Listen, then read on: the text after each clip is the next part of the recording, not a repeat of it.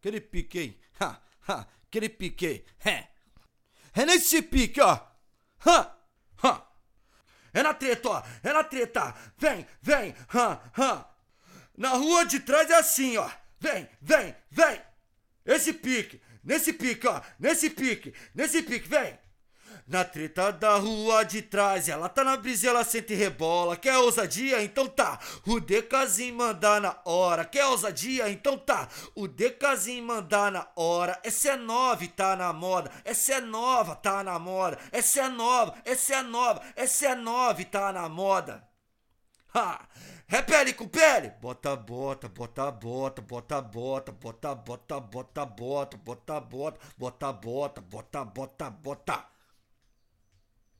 O Dkzin já tá na brisa, sem camisa e elas gostam, é pele com pele.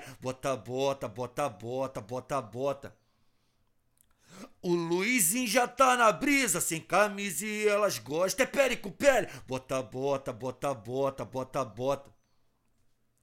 Mano, o 2D já tá na brisa, sem camisa e elas gostam, é pele com pele. Bota. Deixa o corpinho suar, ela dança e empina, ela sente e rebola. Putaria, vai. Putaria, vem. Putaria. Na rua de trás é assim, vem. Aquele pique, putaria, vai. Putaria, vem. Dkzin na voz, tá ligado, né? Na treta da rua de trás.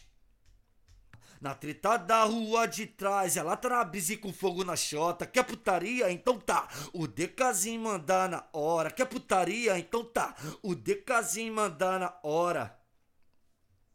Essa é foda e tá na moda. Essa é foda e tá na moda. Essa é foda e tá na moda.